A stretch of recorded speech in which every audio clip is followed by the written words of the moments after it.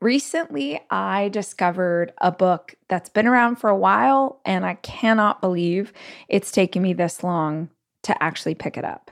It's called The Big Leap by Gay Hendricks. And essentially, the entire book is about why we self-sabotage, why in the pursuit of big goals and big dreams and success in our lives, whether that's personal success, financial success, business success, what have you.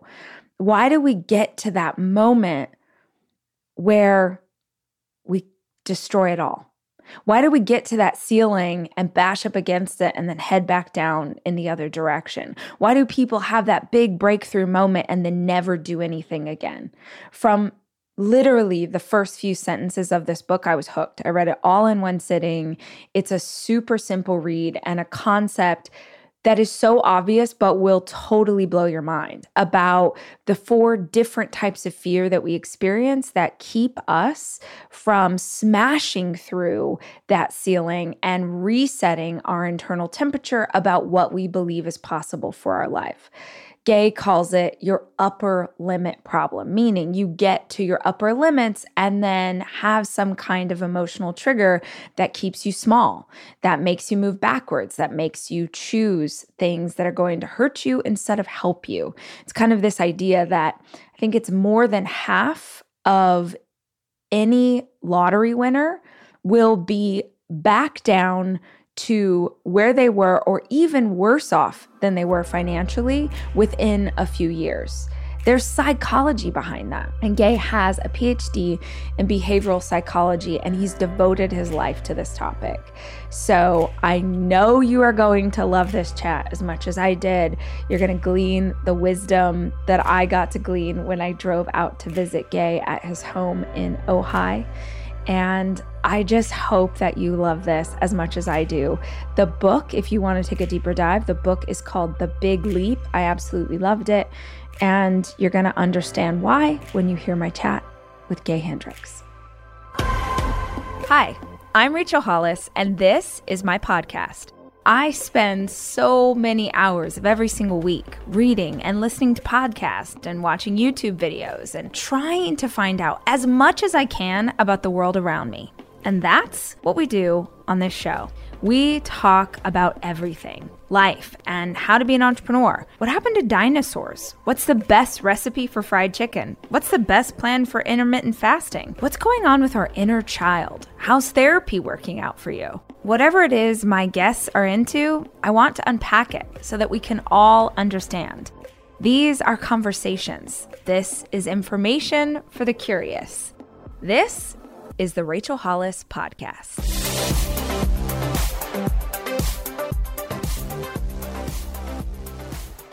I was reading a Wayne Dyer book for the 50th time because I bring it out once a year and dust it off. And he mentioned you in a book. And I had never heard of your name just on that particular day. It just popped into my mind. And I immediately stopped reading because whatever he said, I was like, that's interesting, and ordered the book. The Big Leap? Yeah, The Big Leap. And devoured it and was sad it was over. And then I told you I just started buying all of the back catalog, like everything that I could buy to understand more.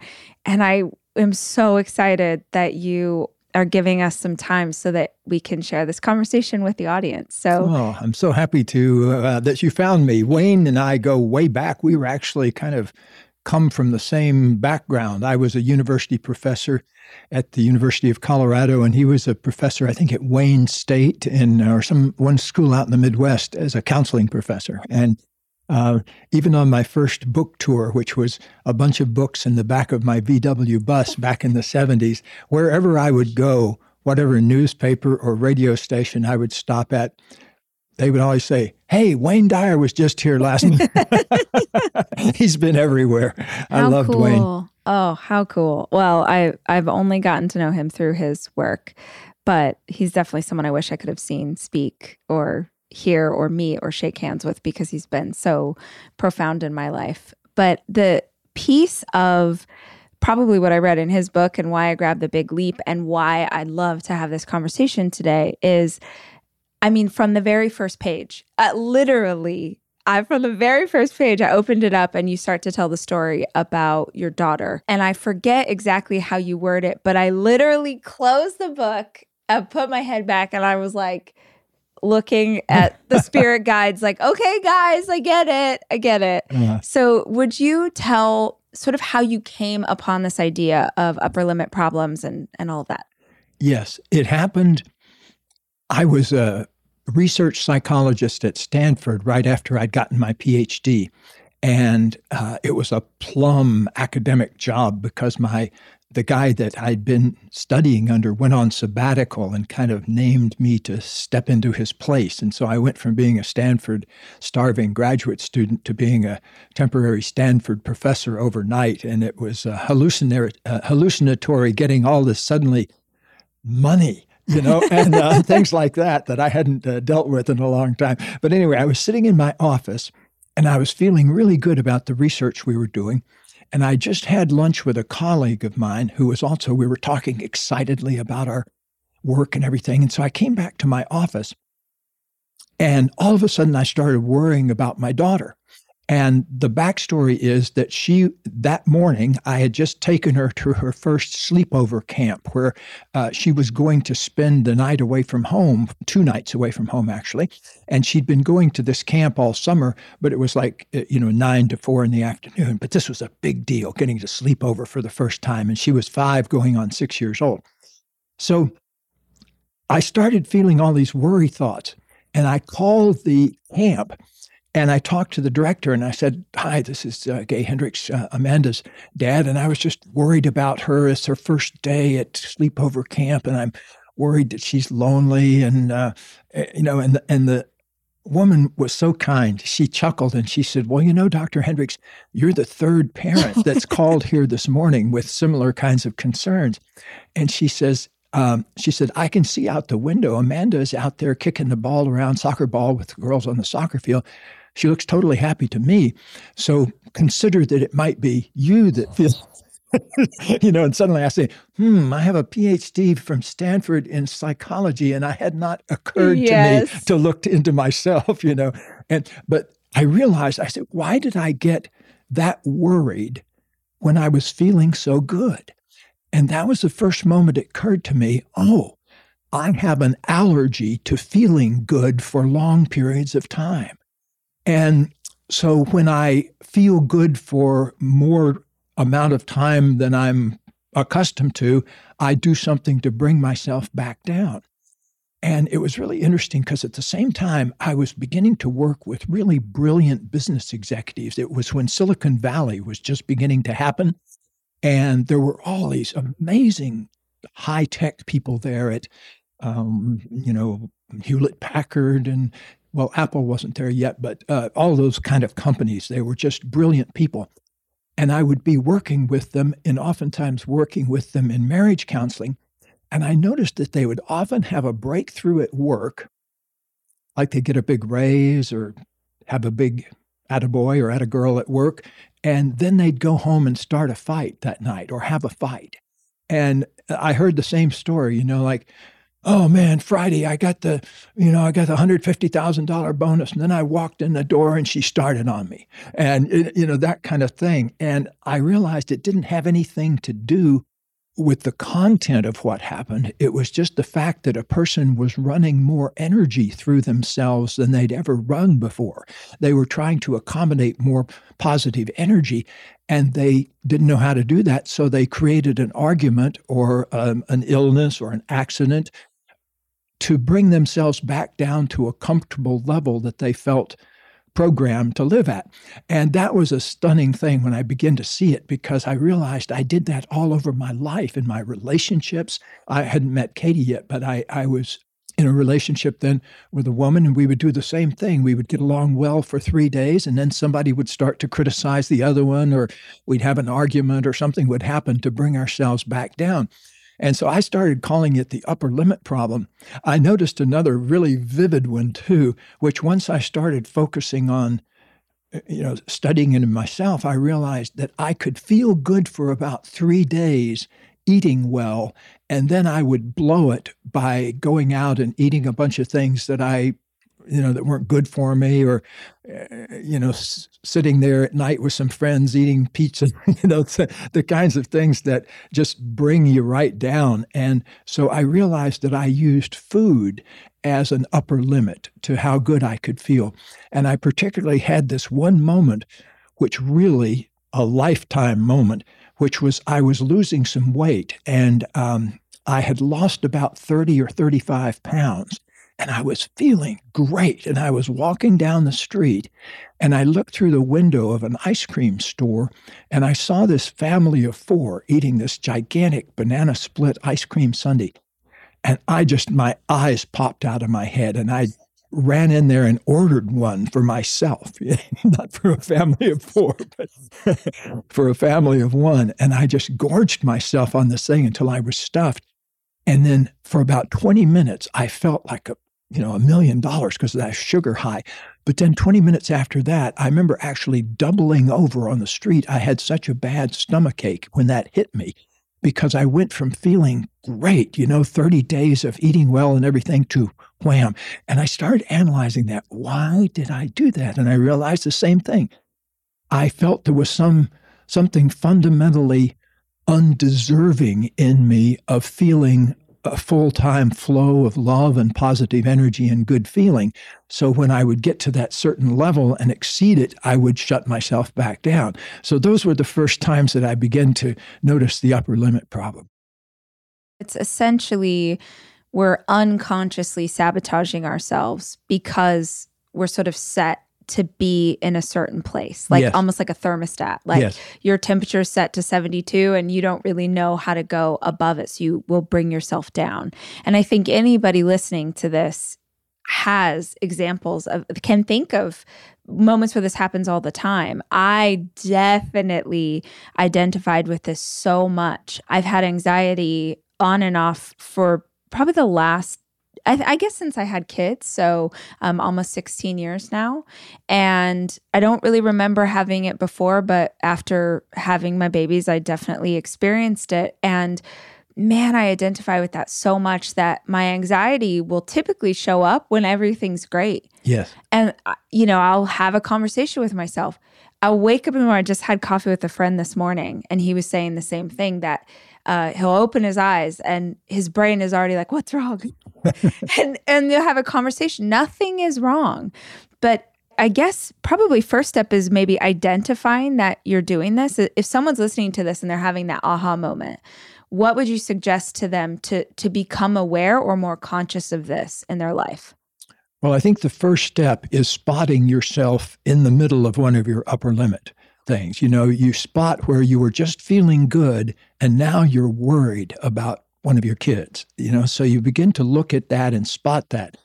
The second thing, though, which is the really important thing to do, is to drop underneath that and ask yourself, what am I afraid of?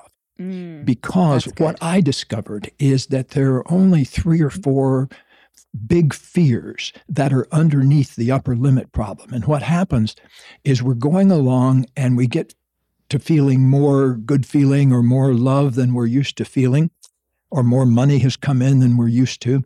And it trips one of those old fears. And the fear comes up, and then that causes you to do the upper limit thing. The fear comes up, and then you trip and fall, or you get a cold, or you start an argument with your beloved. And so the thing is that there are only a handful of those fears, but they're almost nobody knows they have them. They're kind of hidden fears. And because, I've now had almost 50 years now of talking about this with people all over the world. And it doesn't matter if the person is in Calcutta or in Chicago or where, it's everywhere. People have the same kind of upper limit issues and the same kind of fears. And one of the biggest fears has to do with a feeling inside of being fundamentally flawed in some way, fundamentally undeserving of love, good feeling, wealth, all the good things of life, because the person feels that they've done something or been something that is flawed and therefore disqualifies them from having a flow of love and positive energy in their life. And I want to broadcast to the world here that there are no such things. There are no fundamental flaws. There are just things that have happened to us that we're stuck on. We need clearing up, but that doesn't mean there's anything fundamentally wrong with you. So that's one fear that I work with a lot of people. And surprisingly, too, Rachel, that it doesn't matter where you are in the success pyramid. I actually had a person call me with a panic attack, a person from Santa Barbara, who was about to get the next day his palm prints in the Hollywood, Wow. And I forget, there was some big celebrity whose palm prints were going to be next to his, but it excited such a panic in him that he felt like he was suddenly awash in those, I don't deserve this. If they really knew who I was, they wouldn't be asking me to put my palm prints down in there. So it excited that old fear of being fundamentally flawed in such a way that he didn't feel like he deserved it. And I remember he came over and we stood out on my front porch for a long time and just talked about this. And I'm really into body-centered kinds of things, like helping people use their breathing and their movement and that kind of thing. And I remember just having him breathe into that fear and just say, yeah, I don't feel like I deserve it, just to be honest about that. And then after 20 minutes or so, it just completely went away because he was willing to face it. Almost everything that needs to get our attention, the first process is to begin to face it in some way. Look at it, just observe it the way it is. And that's oftentimes the key to beginning the whole transformation process. It reminds me of, and please tell me if I'm on the right track, but it reminds me of those stories you hear where someone wins the lottery and then within not even a year, it's all gone, or worse sometimes. Yeah. Actually, when I was writing The Big Leap, I studied a whole bunch of different lottery winners, and there are so many horror stories there that I didn't even put all of them in The Big Leap. Yeah. I put on a few. The guy that won $10 million and then got mugged because he was in a bar with $500,000 in his pockets, and he got, I think it was the largest mugging in history. It was something like $545,000. They rolled him outside the bar and got away with $500,000. Holy and smokes. Because he's in a bar talking about winning a lottery and everything like that. So, really amazing things like that. So I forgot exactly the statistics, but within a couple of years, I think about half the people that win lotteries are back to where they are or worse off. And so it doesn't have anything to do with money per se. It's just the blast of energy that gets run through them. And it could be, instead of money, sometimes it's love. Somebody falls in love for the first time and it blows their circuits and puts them up against fears that they've never felt since they were toddlers, pretty much. Yeah. Oh my gosh. I just feel like we can all see examples of this in our own life if we start to pay attention. If you're noticing, if you have, like I'm telling you, my anxiety shows up when I feel like things start to go well and I'll sort of put myself into a state of not feeling as good. What can we do? What are things we can do? Well, first, let me tell you about a couple of the other fears, because I want you to look into those to see if any of these are driving your anxiety. One big fear, a lot of people in who are interested in spiritual and psychological and seeking in general, a lot of them have a fear of outshining, that due to childhood circumstances, they were programmed not to let their light shine fully, so that later on, as they begin to be called on to release their creativity and do more things in the world, it brings up that old fear that I'm second place in some way. And so that fear of outshining keeps a lot of people tucked in inside. And when they do shine, then it brings up waves of anxiety about, do I deserve this, and that kind of thing. A second type of fear has to do with a fear of abandonment and disloyalty, because it's not about being abandoned yourself. It's that you're afraid that your growth, where your growth path is taking you, is going to be disloyal to or cause you to abandon people in your past that were there for you as you got to where you are. And I we have living near Hollywood here, we work with celebrities and things, and a lot of them have that to the max, where they have gotten way out in front of where other people in their family have gotten and that kind of thing. And it brings up a certain kind of anxiety about that. So that's another big one. In that instance too, I'm curious, do you find, I have a lot of friends who are in that space, and I see quite often actors or singers or, athletes who will have massive success, and nobody is prepared for, overnight success as much as we all think that we could handle it. And they will bring the circle, they'll bring their like middle school buddies, or they'll bring, because there's safety in that. They're very uncertain. And so they'll bring these people, and not to say that those people are bad or wrong, but they're vibrationally at such a different level.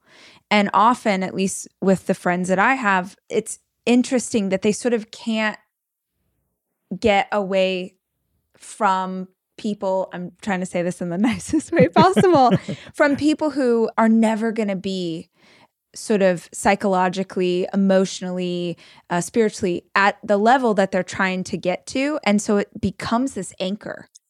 Yeah, and that has its, positive side for the person, because they feel a certain level of, it's like comfort food. Yes. But the missing part of that, of course, is they don't realize that is tethering them to a vibrational level that can be problematic.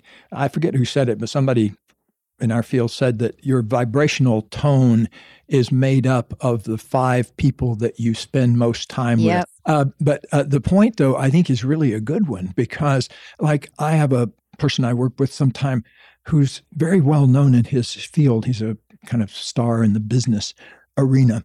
And he's also very vibrationally attached to an old friend who has real integrity problems. And I see that has an effect on the person that I work with, that, by, hanging out with that person just because it's comfort food, there's a vibrational cost to that, yes. That you have to operate at a certain vibration, and then it's hard to vibrate at your normal circumstances.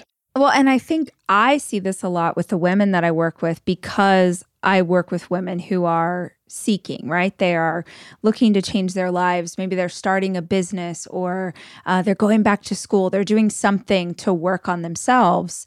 And oftentimes when they begin to walk down that path, they have a partner who is aligned to something else, who isn't supportive of growth, right? Who isn't sort of moving with them. And in that partner becomes an anchor, because it's not only is it maybe I don't want you to change, it is 100%. I don't like who you're becoming. I miss when you used to hang out with me, for all of these reasons. And most women will just give up.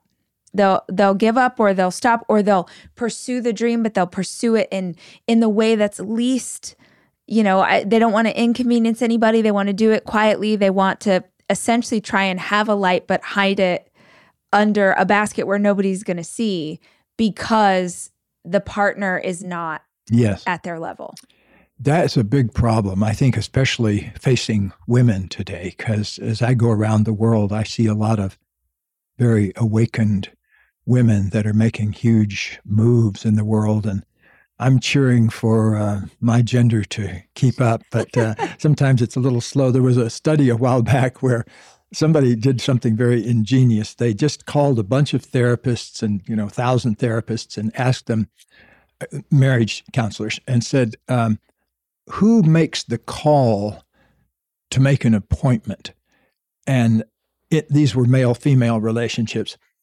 Guess who made the call? I believe it was 94% of the time. Of course. Of course it was women. Of course. Yeah. And I think, it's easy to make fun of that. But I think the important point is that women, I really appreciate them because of the speed at which they're awakening. I have the pleasure of, in our workshops and things, I would say about 60% of our participants are women wherever we go in the world. And it's really refreshing to see so many women moving in ways that are really reclaiming their power Yeah. in probably ways that haven't been done in thousands of years. And it's very exciting for a male to be part of that. Hey guys, if you are enjoying today's podcast episode, then I bet you'd enjoy an in-person option even more. For the first time ever, I am going on tour. I throw these big 3-day conferences where people fly in from all over the world and we get motivated. We talk about our dreams. We create a roadmap. We believe that a better life is possible, most especially if we have a community surrounding us who gets it. It's so positive. The energy is undescribable. We are all the same, and if we really band together, we honestly could do anything. That's what conference is all about. And for the first time ever, that experience is coming to a city near you. You can find more information at rachtalklive.com or by checking out the link in our show notes.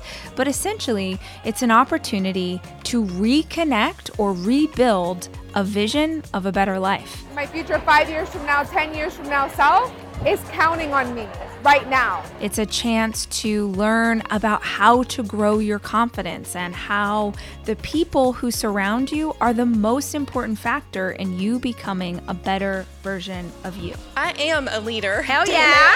Okay. Yes. It's so crazy that you can come to an event like this and it feels so much better about yourself, but it's like real. If you're someone who is dreaming of a better life, but you're not really sure how to get there, if you would love to start a new business, a side hustle, build that nonprofit, go back to school, but you feel embarrassed to admit it to those people who are currently in your circle, come build a new one. You can find out more info in the show notes, and I hope I see you there.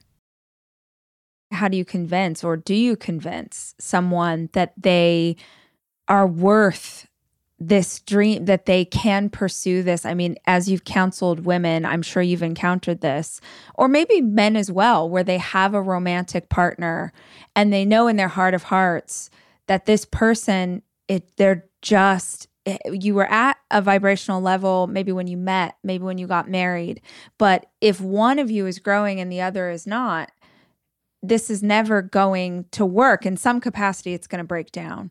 So rather than giving up on that evolution or that empowerment and that growth, how do you counsel people, if this is their fear, to step outside that fear so they can, break through the upper limit? Well, one of our sayings here is fear is excitement without the breath. Yeah. When you can remember to breathe and be with your fear and acknowledge it, you make very different decisions than when you're trying to sit on top of your fear and stifle it and keep it out of the equation. So when I work with people, I have them celebrate their fear, not try to make it go away. Same thing with anxiety. Celebrate it. It's the kind of early warning system of a deeper fear. And what am I afraid of? And so I think we need to look at ourselves as kind of a parfait of feelings where, like, anger is often on the surface. People get mad at each other and shout at each other. But underneath that is a layer of sadness, that anytime you're angry about something, you're also sad or feeling hurt about some element of the situation. But way down at the bottom of the parfait, way down in your belly, you got fears that are part of the equation. So you may feel the anger on the surface, but be sure to look underneath that and find out what you're sad and scared about, because that will often turn off the stress chemistry for a while so that people can connect with each other in a straightforward way. I think with anxiety particularly, it's important to keep going for what I'm really afraid of. Try to find the fundamental thing under there that's driving it, because there always is something that we're afraid of. And once you identify what that thing is, and there's levels of stuff, but it could be abandonment, or it could be fear of burden, or, there are lots of fears that human beings carry around that really run our lives until we acknowledge them and say hello to them.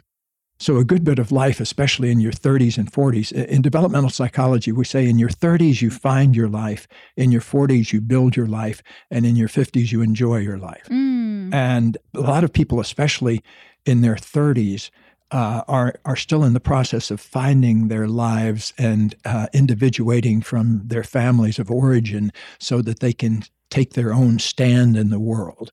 And that has a lot of different fears associated with it because, for example, speaking of women, what has happened to women over the millennia who have stepped out and, they get burned as witches or they get stoned. Yes. It was only 300 years ago that we were burning witches here in the old US of A. And that leaves a huge imprint on people. And that imprint has been there for the longest time, I think. And that's, again, like what's so exciting about our time is the number of people and women, particularly around the world, that are awakening. Because back in the days before podcasting, you actually had to go fly around to different countries and cities to get your message out. And we put on something like 2.2 million frequent flyer miles in our post-Oprah years for the next 10 or 15 years. We were busy flying around. Now I like sitting in my living room podcasting much better. It's much nicer. We didn't have to get on a plane at all. I'll tell you too, that was one of my favorite quotes of yours, is fear is excitement without breath. I have this blackboard in my kitchen that I write little quotes and things just so my kids will see stuff and it becomes conversation. And that every single child walked through the kitchen at some point and was like, what does that mean? I was like, great question. Great question. Yeah. Let's walk through this. So thank you for that one. It's funny that that's the quote that you mentioned because that was a good one. Yeah. And you can actually try that out for yourself next time you're afraid. Instead of trying to blot out the fear by eating something or something like that, just take a few minutes of breathing with it, move with it. You'll find out it dissipates very quickly. And I don't want to minimize the things that scare people too. There are lots of big fears that people carry around, fears of physical violence and things like that, they don't go away in 10 seconds with a few breaths. You really have to make friends with them. The first book I wrote the summer I met Katie was Learning to Love Yourself, which has a lot to do with this process of finding out what our fundamental fears are and fundamental issues are with our minds, our bodies, and our emotions, and actually turning the power of love onto them by loving the things that you have found most unlovable in yourself. And that's something still, it doesn't matter if I'm working with somebody that won an Oscar or somebody that, a juvenile delinquent from the school next door here. It's always about a process of learning how to face and feel and ultimately love things that are inside you that you've previously withdrawn your love from. And it really is good to start inside, to really start making those shifts inside rather than asking the world or asking other people to make those changes for you. Yeah, I think that's one of the most profound things I've come to understand in the last year is that nothing, no answer, no solution, no healing is ever going to be external. It's always going to be internal work that I do with myself and for my heart. Because I definitely didn't grow up with that awareness. I grew up believing, if you could marry the right man, if you could have the right home, if you could have, be the perfect mom, if you could do these things, it was always an external thing that I was chasing in my life. And it's sort of a bummer when you realize it's not external because there's so much work, you're like, oh, this is here. Okay, it's here again. We're still dealing with this. This is still showing up. But how powerful, it's like Dorothy and the ruby slippers. She always had the power to go home. She always had the power to change her circumstance. And every single person, every single one of us or those who are listening, to understand that you can do that work for yourself and on yourself is really profound, because even that awareness, and we're going to sit down with Katie in a little while and talk about relationships as a different episode, but even that awareness in a relationship, the consciousness of, well, you hurt my feelings. Yes. Well, no, me, Rachel, I decide how to feel about what is happening. I decide to make that personal or not. Becoming aware of why I'm feeling the way I'm feeling or why these limits show up for me is challenging for sure, but really helpful. It's the biggest challenge really because it looks so compelling that it actually is the other person's fault. Yes. Around here, we say we have something we call the rule of three, which is if the same thing has happened to you 3 or more times, it doesn't have to do with anybody else. Ooh, yes, that's good. That's good. I'm going to analyze that on the way back and be like, oh, dang it. Okay, I got to own that too. Well, I had, before I met Katie, I probably had not 3, but I don't know, 13 women from the time I was 17 years old tell me some version of the following thing. They would say, I really like you and everything, but you never share anything about yourself. You never share your feelings or anything. And when I heard that, in my 20s and everything, before I got into my field now, I just didn't understand what they were talking about. I mean, it sounded like they were asking me to speak Chinese or something, And I finally, one day I realized, oh, you mean I'm angry? And they said, yes. Yeah. Oh, I'm angry at you for asking me what I'm feeling all the time. Yeah. And so that was my primitive level of development at the time. But there was this one moment, when Katie is here, we can talk about it, but there was this one moment where my relationship life changed. In the first year of relationship with Katie, I was criticizing her for something.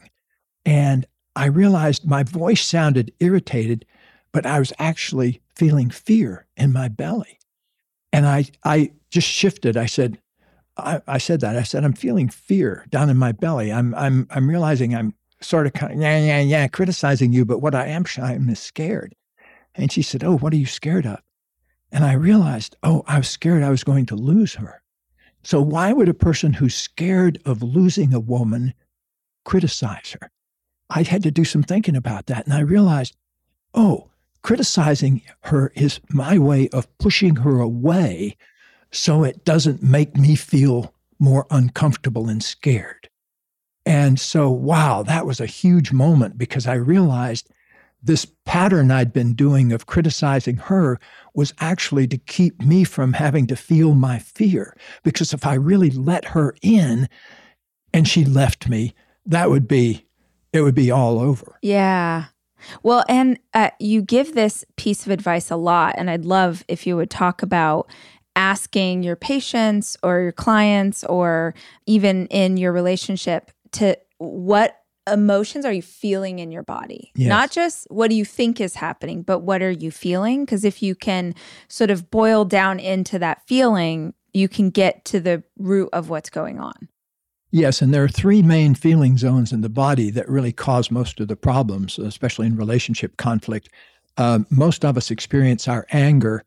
If you tune into it, you feel it in the upper part of your body, like your neck gets tight, Yes. or your jaws clench, or your hands clench.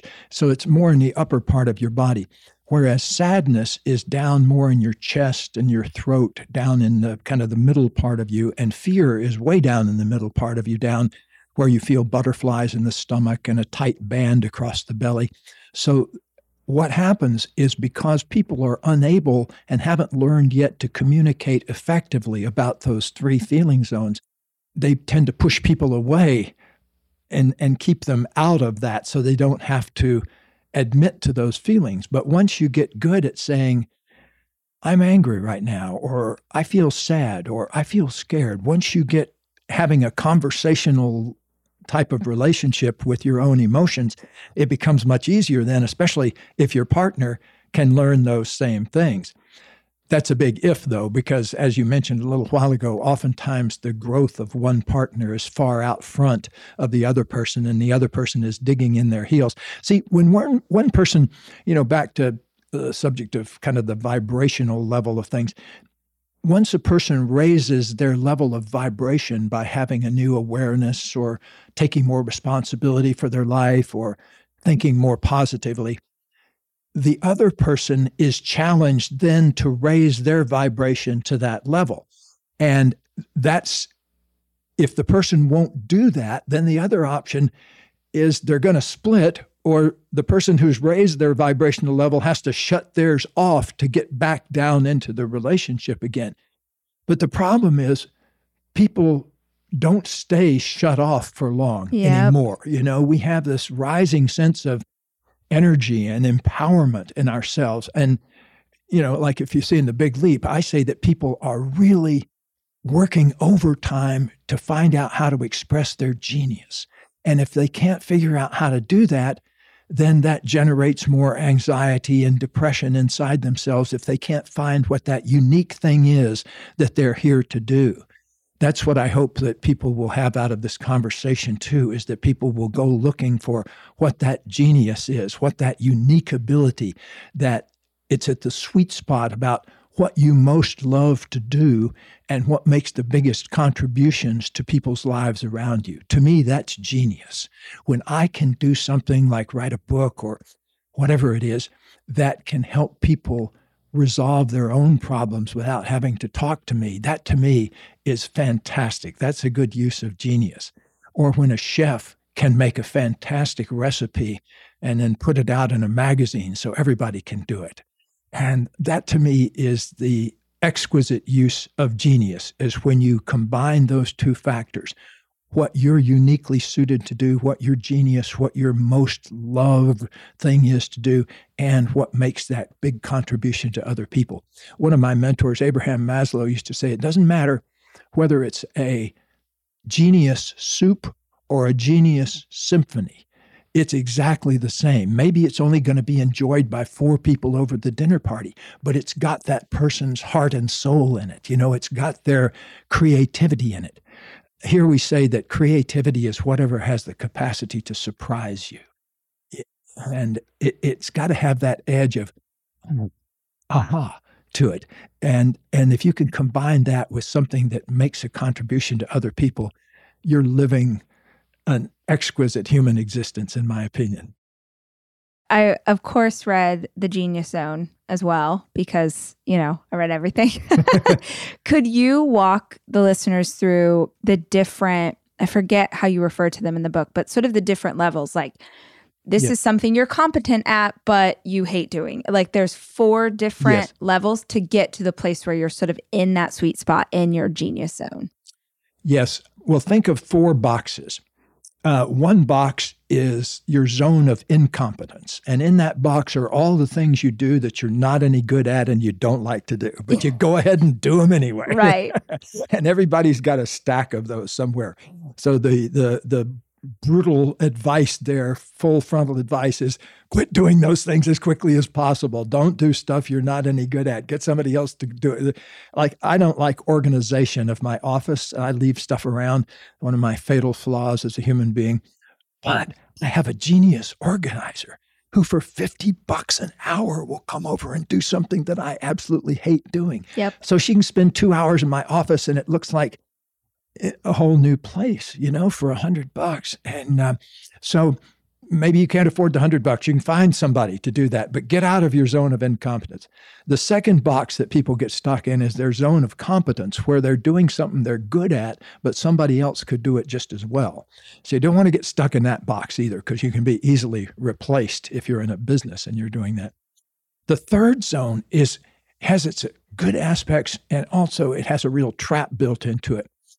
The zone of excellence is when you're doing stuff that you're really good at and other people acknowledge you for it and you feel good about your ability to do it, but it doesn't tap your full capabilities. It doesn't tickle that place in us that's not tickled until we really release our full potential and get busy finding out, what is my full potential? What is it that I most love to do? And once we start asking questions like that, life takes on a vibrancy. I started back in the 80s. I'll tell you about the 4th zone in a minute, but I started back in the 80s. I realized I was only spending 10% of my time in this 4th zone I call the zone of genius. I realized that there were some people like Michael Dell that was spending a huge amount of his time in his zone of genius. And I really admired that. And I wasn't spending as much time in mine. And so I started working on 20%, 30%. In other words, 3 hours a day devoted to stuff I love to do rather than out of the 9 hours a day. By the end of the century, by 1999, I was basically spending all my time in my genius zone or getting around from place to place and eating and sleeping and all the stuff I needed to do. But I eliminated everything else. And so for the past 25 years, I've been basically only doing things I love to do and make the biggest contribution to people.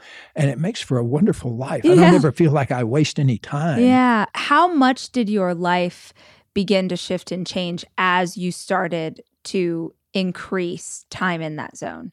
Oh, it changed basically overnight every time I made a quantum jump. And I found that every time, like when I got to 50%, that was a huge thing. And then when I got to 70%, that was also another huge thing when I realized, that I was spending 7 out of the 9 hours of my day doing things that I absolutely love to do. But there were still these other areas that I thought I had to do.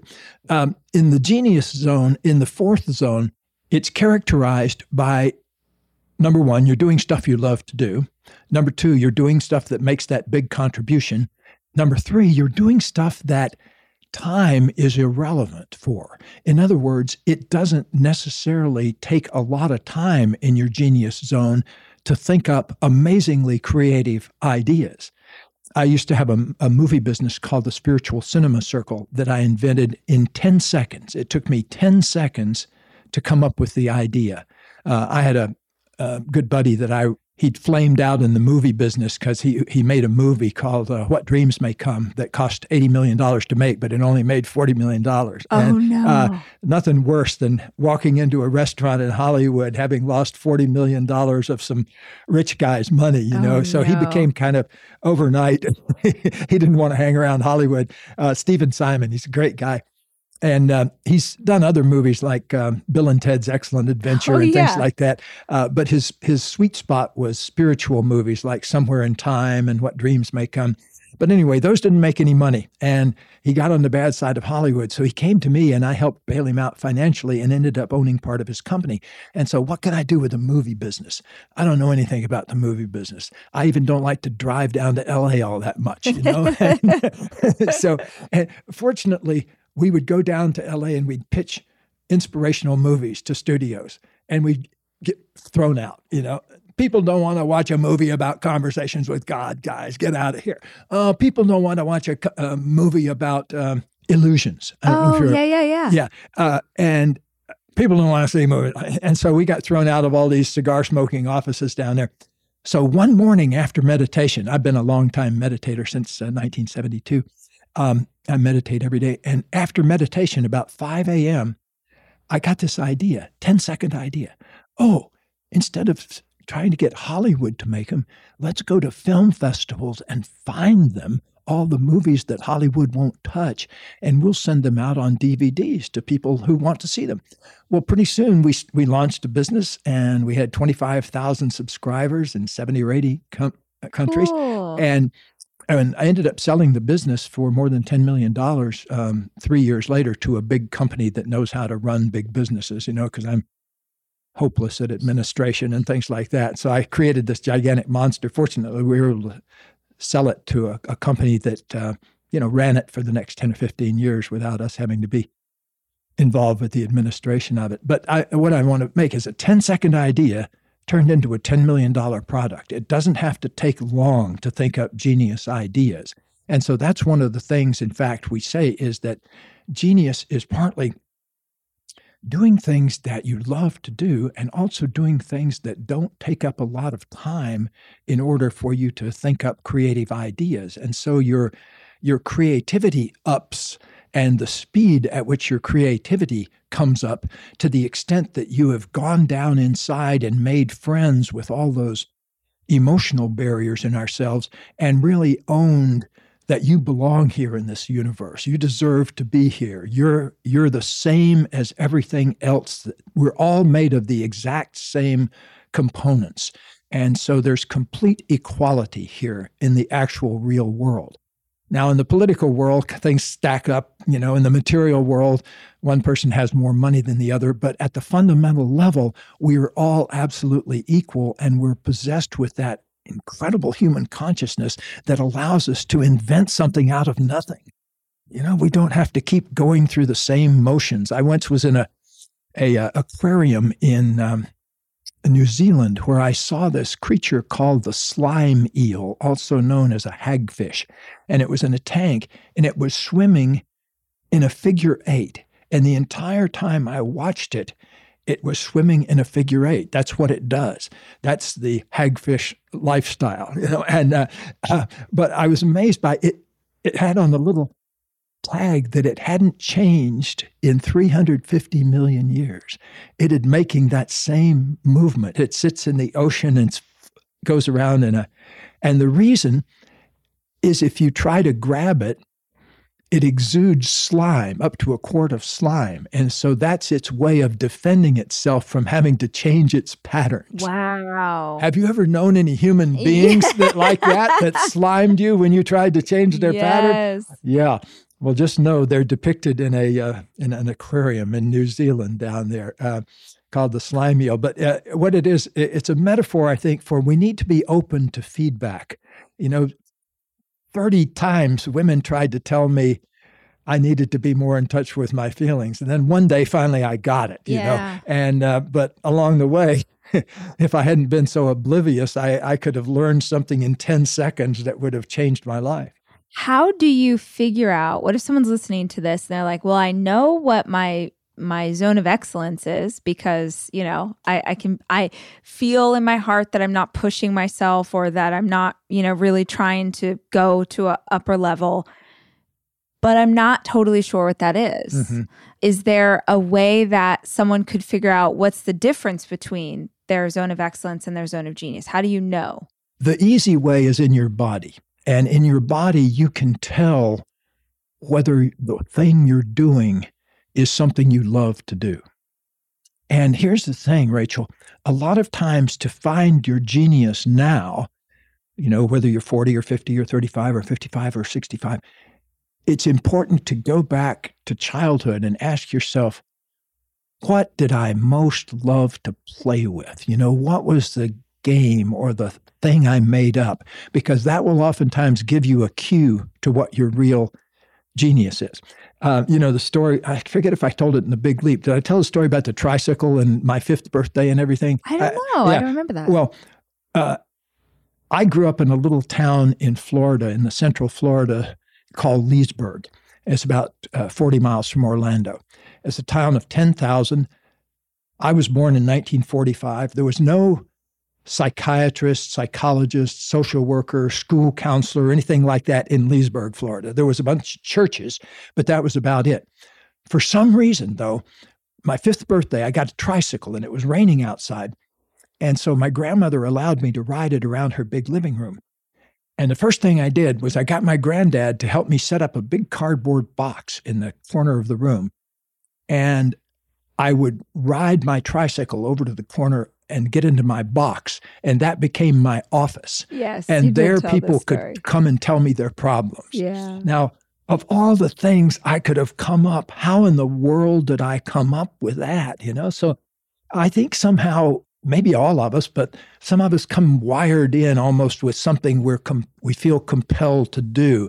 And if you tune into that, who was it was telling me that grew up near in the same family as a famous designer. I forget who it was, but from the time he was 3 or 4 years old, he was always cutting out cloth and rearranging cloth on the floor and that kind of thing. And later on, 20 years later, becomes a famous designer. So something in us, I think. And in one of my favorite quotes from the Gospel of Thomas, which was one of the apocryphal Gospels that didn't make it into the official Bible, probably because it had quotes like this. It said, if you bring forth what is within you will save you. And if you don't bring forth what is within you will destroy you. Oof. Oof. Yeah. But it's the truth, I remember a person who came to me once who'd been in a convent for many years, and she had cancer, and she had figured out that she was getting less and less interested in not expressing her sexuality. Mm. She was getting more interested in her sexuality the longer she decided she wanted to go outside the monastery or the convent and have a relationship with one of the other women there. And they were kind of heading in that direction, but hadn't taken the big leap, so to speak. And so she got sick, though. And so can you see how that would work? Absolutely. This incredible sexual attraction. And if you're saying no to that, your whole body goes into a kind of a revolt against that. And, fortunately, she caught on in time. I encouraged her to go all the way with that, get that person, make a commitment, do something different from your life. And, the cancer went away, and both of them ended up thriving later on. As a matter of fact, they went into a most nun-like business. I forget what it was. It was not operating a weed store. It was operating a hot tub emporium or something like that, some different kind of thing than you would expect. But last time I heard, they were going strong, 20 years later. Amazing. Oh, I love these kinds of conversations. And I really I want to be conscious of our time because we get to sit with Katie, and I really am excited about that. I do want to tell listeners that we have barely scraped the surface on your wisdom and your teaching. And I really want to encourage people to go start reading the books, because that is where I began. And I feel like starting with The Big Leap is really powerful, because if we could become conscious of where in our lives we sort of hit a ceiling and then bring ourselves back down, where do we self-sabotage? Even if you just started to notice it in small ways, I feel like those small awarenesses would have really big consequential change in the right direction for anybody who's listening. Yes, probably if you're going to start with one, The Big Leap, and also in Relationship Conscious Loving that we'll be talking about, those are the two best ones to start with. And also I want to salute your listeners. To me, one of the most important things that human beings can have is to be in touch with that questing spirit. And probably anybody that's listening to this has that. And I want you to celebrate that in yourself, because that's a precious commodity in the world and needs to be deeply celebrated. So I want to appreciate you, Rachel, for that, and your community for that, and to tell you, keep up the good work. Thank you.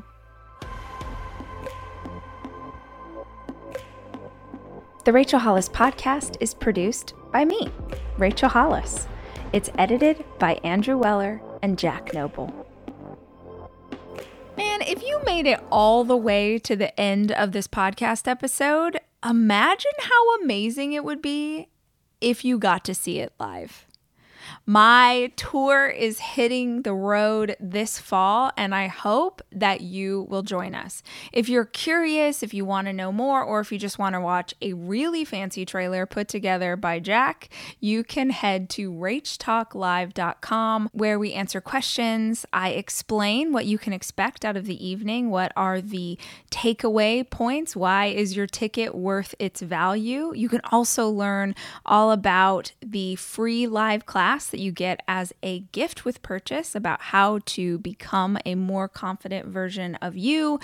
I mean, you could just do all the things. You could see the cities, you can find links to tickets, but it's going to be so much fun. And I hope that you're able to join us. rachtalklive.com, or check out the show notes.